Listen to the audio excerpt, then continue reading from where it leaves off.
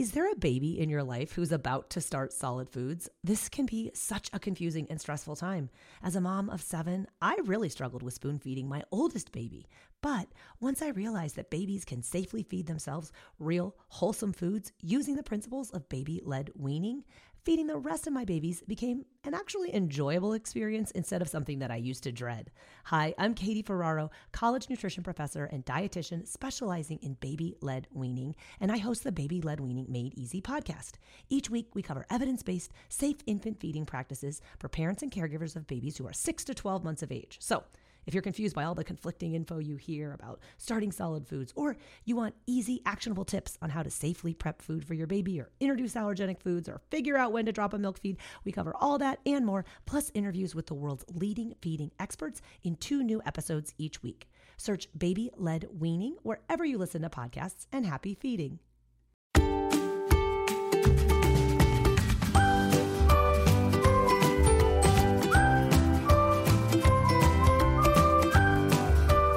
Well, hello there. I'm Nurse Mo, and this is the Straight A Nursing Podcast, where I teach nursing concepts and share tips on how to thrive in school and at the bedside. I am so very happy that you are here today. If it's your first time, welcome. And if it's your 1000th time, welcome back. So we're talking about obsessive compulsive disorder today. But before we do that, let's take a quick minute for our listener shout out. This one goes out to Greg, who writes this. I couldn't do it without you. I absolutely love the podcast. When I knew I was finally going back to school for nursing, I began listening to this podcast every day for the year leading up to my entry into nursing school, sometimes listening to episodes multiple times. This helped tremendously to prepare me for nursing school. I'm in my first semester and crushing nursing school because I'm able to understand the concepts at a deeper level. I talk about you all the time with my classmates and recently purchased Study Sesh, which has been even more helpful at solidifying the content I am learning and sharpening my critical thinking skills. Thank you, Nurse Mo, for an absolute grade A study tool. See what I did there? Sincerely, your study buddy. Greg, thank you so much. I love that. I love your little pun that you made, and I am thrilled that the podcast and Study Sesh are helping you crush nursing school. So way to go. Thank you so very much. You totally made my day. All right. Are you ready to dive into obsessive compulsive disorder? So obsessive compulsive disorder, most commonly just referred to as OCD, is a chronic mental health condition in which the individual has recurring unwanted thoughts or fears that cause a significant amount of stress that can only be relieved by performing ritualistic behavior. So it's the thoughts or fears, those recurring thoughts or fears that are the individual's obsessions. In order to make those obsessions go away, they are driven to perform those ritualistic behaviors I mentioned, which are the compulsions. Compulsions are going to be unique to each individual and include any kind of repetitive behavior, such as hand washing is a pretty common one, checking that the doors are locked over and over again, or counting in specific patterns. Now, these thoughts and activities interfere with daily life and can be extremely debilitating in some individuals. So let's talk about the pathophysiology of obsessive compulsive disorder. So obsessive compulsive disorder has been shown to have multiple causative factors, including genetics, brain physiology, and the individual's environment during their formative years. Neuroimaging studies show that individuals with OCD have decreased motor inhibition, so they are essentially unable to stop an action once it has been initiated.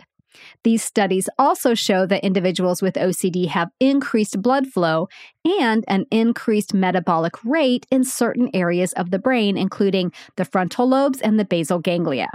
Studies also show that decreased levels of serotonin can play a role in the development of OCD.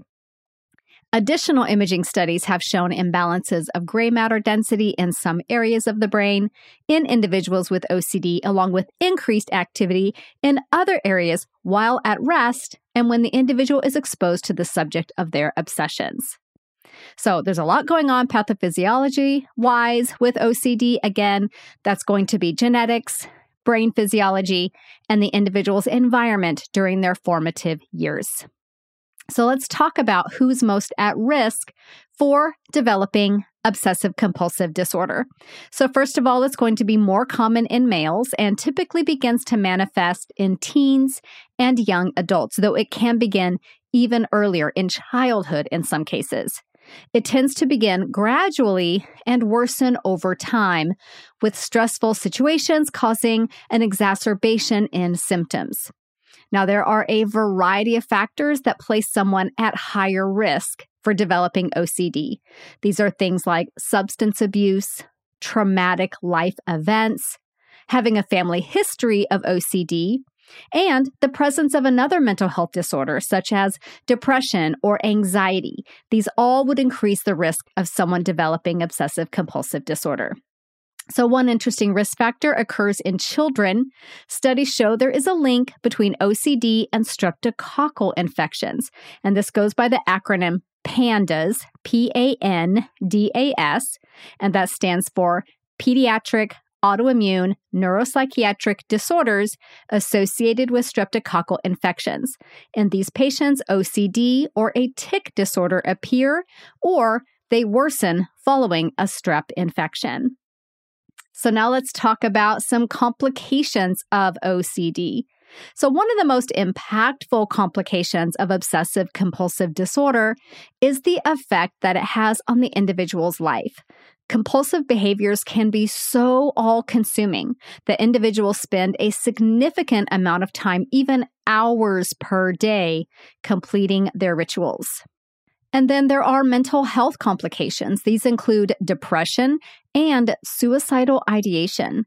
In fact, individuals with OCD have a 3 to 10 times higher risk of death by suicide than the rest of the population. Additionally, a 2020 study showed that 26% of patients with OCD had attempted suicide at least once, and 20 to 46% had had thoughts of suicide at some point in their lives. Individuals with OCD can also suffer greatly in their social lives, with many having difficulties with socializing and forming or maintaining meaningful relationships. Physical complications can include things like skin irritation from frequent hand washing, or even serious dehydration and hypoglycemia when the compulsive behavior lasts for an extended period of time.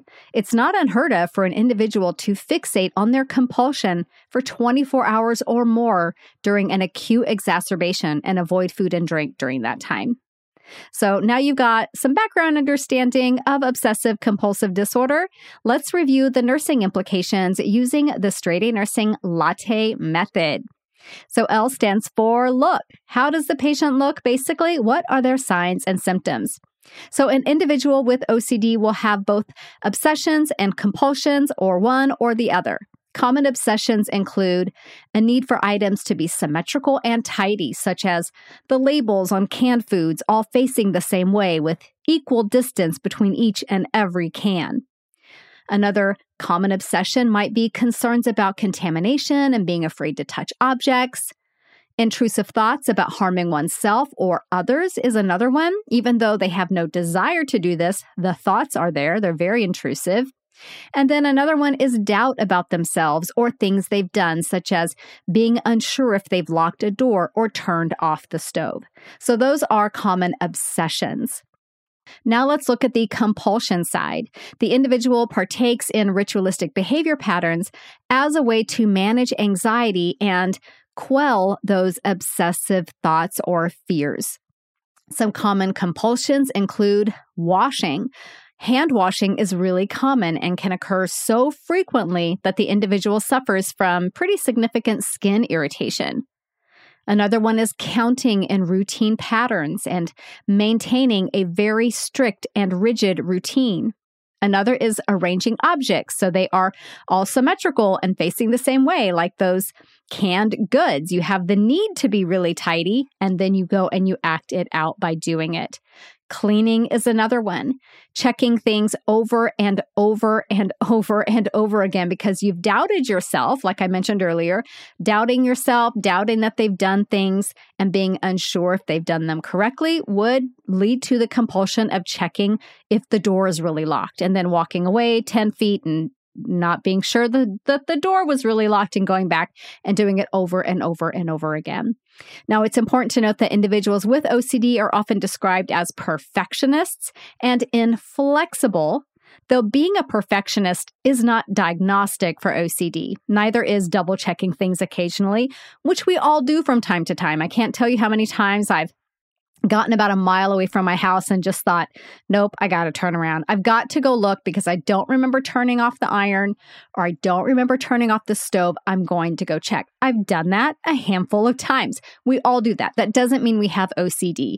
In order for the behavior to be associated with OCD, the behaviors must be causing significant life impairment and distress in the individual.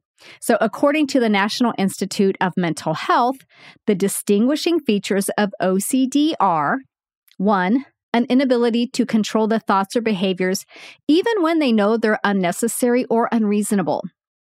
2, spending at least 1 hour per day on the obsessions or compulsions.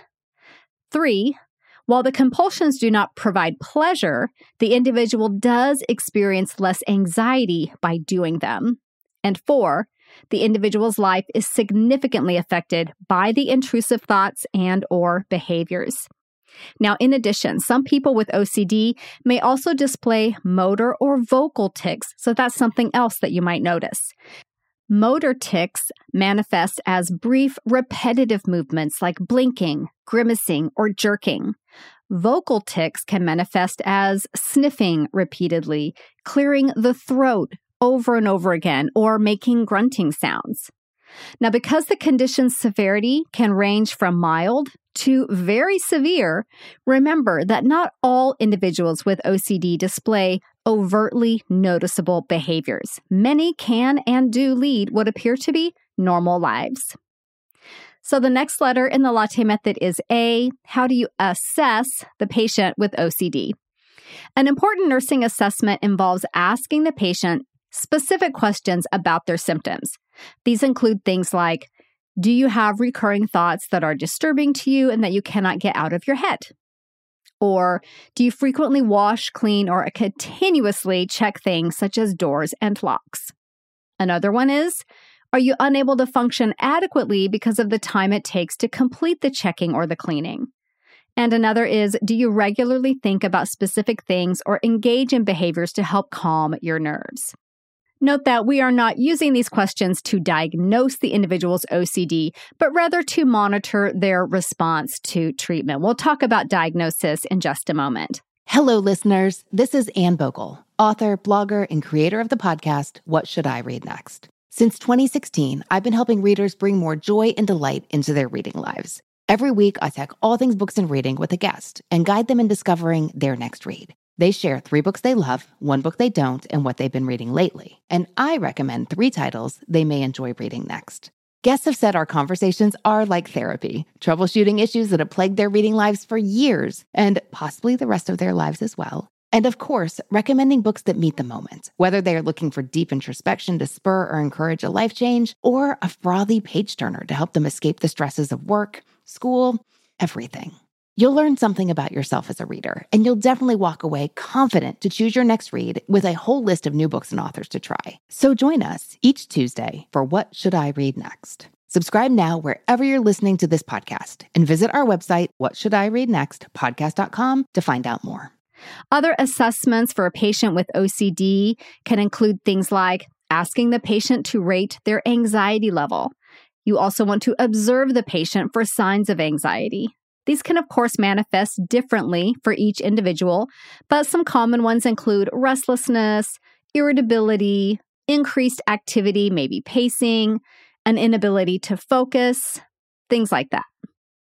You also want to assist the patient in identifying situations, kind of doing a self-assessment of situations and events that cause them anxiety, which then can lead to their compulsive behavior. You also must assess for signs of depression and suicidal ideation. When necessary, perform a suicide risk assessment. Maintain one-to-one observation of the patient if they show signs of suicidal ideation and you are believing that they are a danger to themselves or they state they are a danger to themselves, and alert the MD immediately. Do not leave the patient alone. A commonly used suicide risk screening tool is the SAD person scale, which looks at 10 factors and assigns a point to each. And the scale is meant to be used by non-psychiatric individuals. So it's very user-friendly for a broad range of healthcare workers. A score overall of 0 to 4 indicates a low risk, a score of 5 to 6 indicates medium risk, and a score of 7 to 10 indicates a high risk. So there are a few different versions of this scale out there. When I was doing my research for this episode, there's a SAD person scale, there's modified SAD person scale, and I even saw a couple within that were slightly different.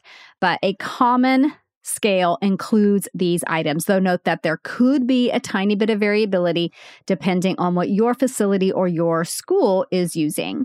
So each letter correlates to a component of the scale.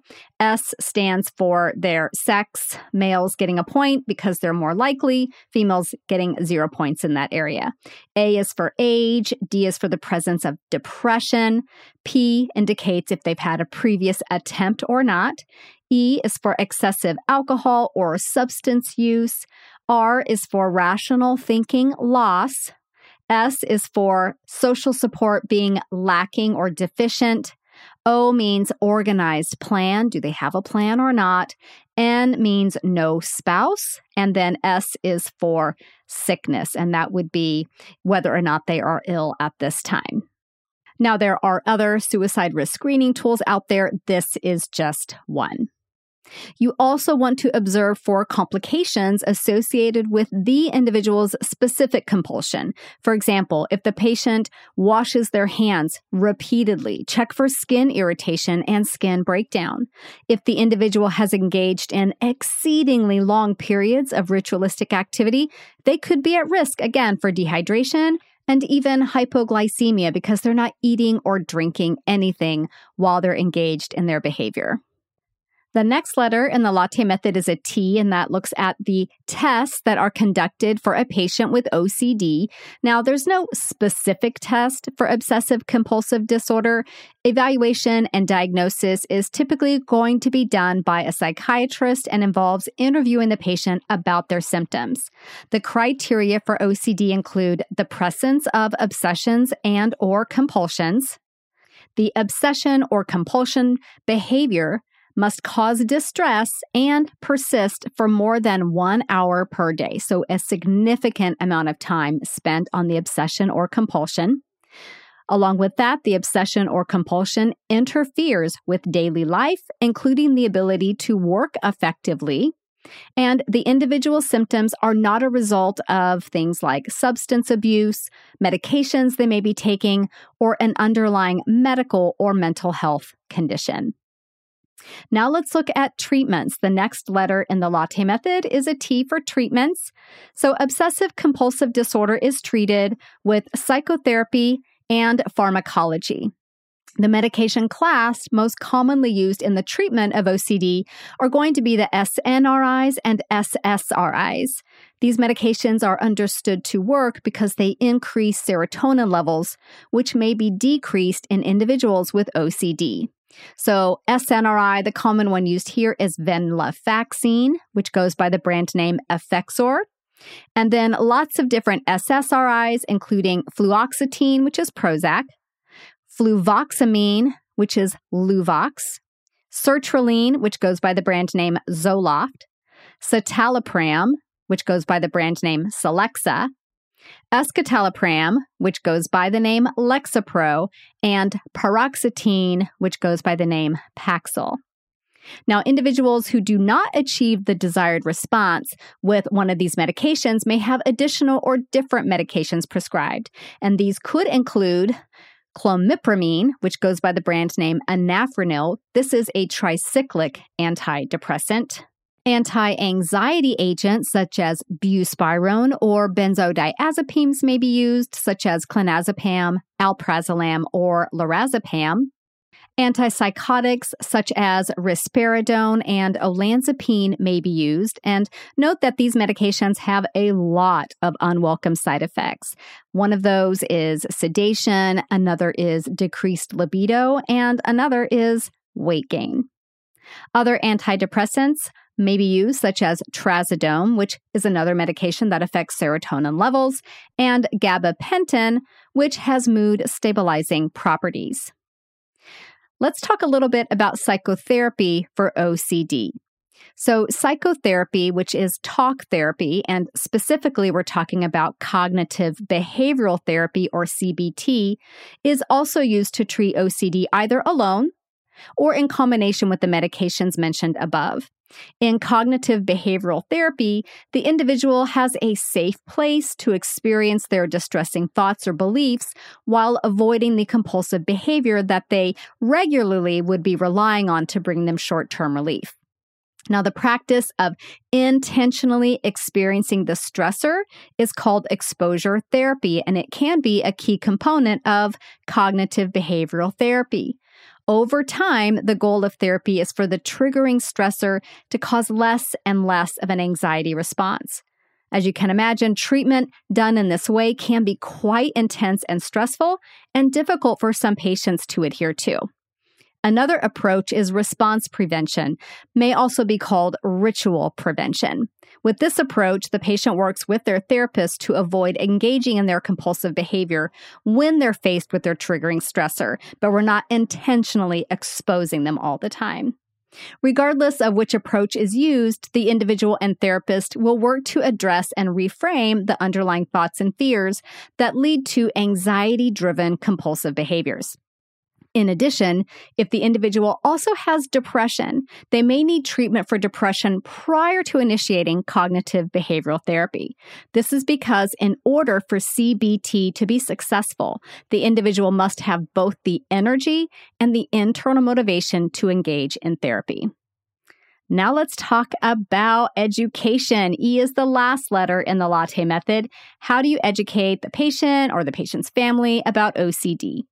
Now, because OCD is a chronic condition, it's important for patients and families to understand that the condition is managed by therapy and medication, but will not be cured. It will be treated and managed. As such, it is vitally important they understand their goals of therapy, how to take their medications, and coping mechanisms that don't involve compulsive rituals. Some specific things to include in patient education about OCD include that therapy will require dedication and effort.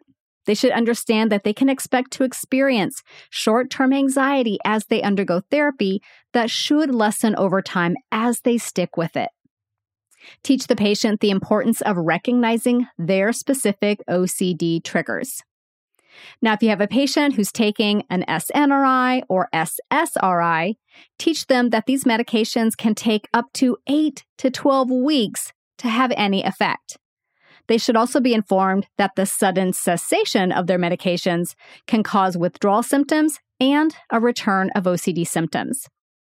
You also want to teach the patient about potential side effects of their medication and strategies to mitigate them where applicable.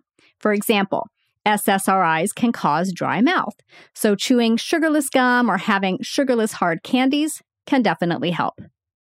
Educate the patient and family about the increased risk of suicidal thoughts and behaviors that are associated with many medications used for OCD.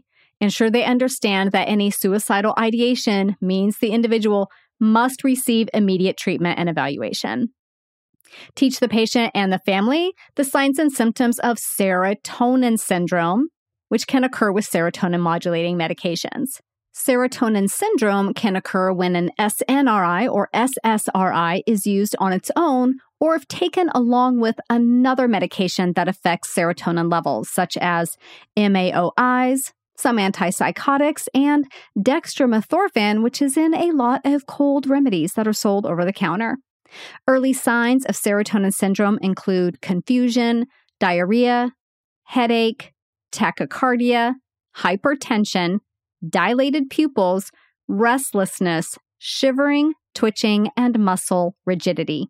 Again, those are early signs of serotonin syndrome, confusion, diarrhea, headache, tachycardia, hypertension, dilated pupils, restlessness, shivering, twitching, and muscle rigidity.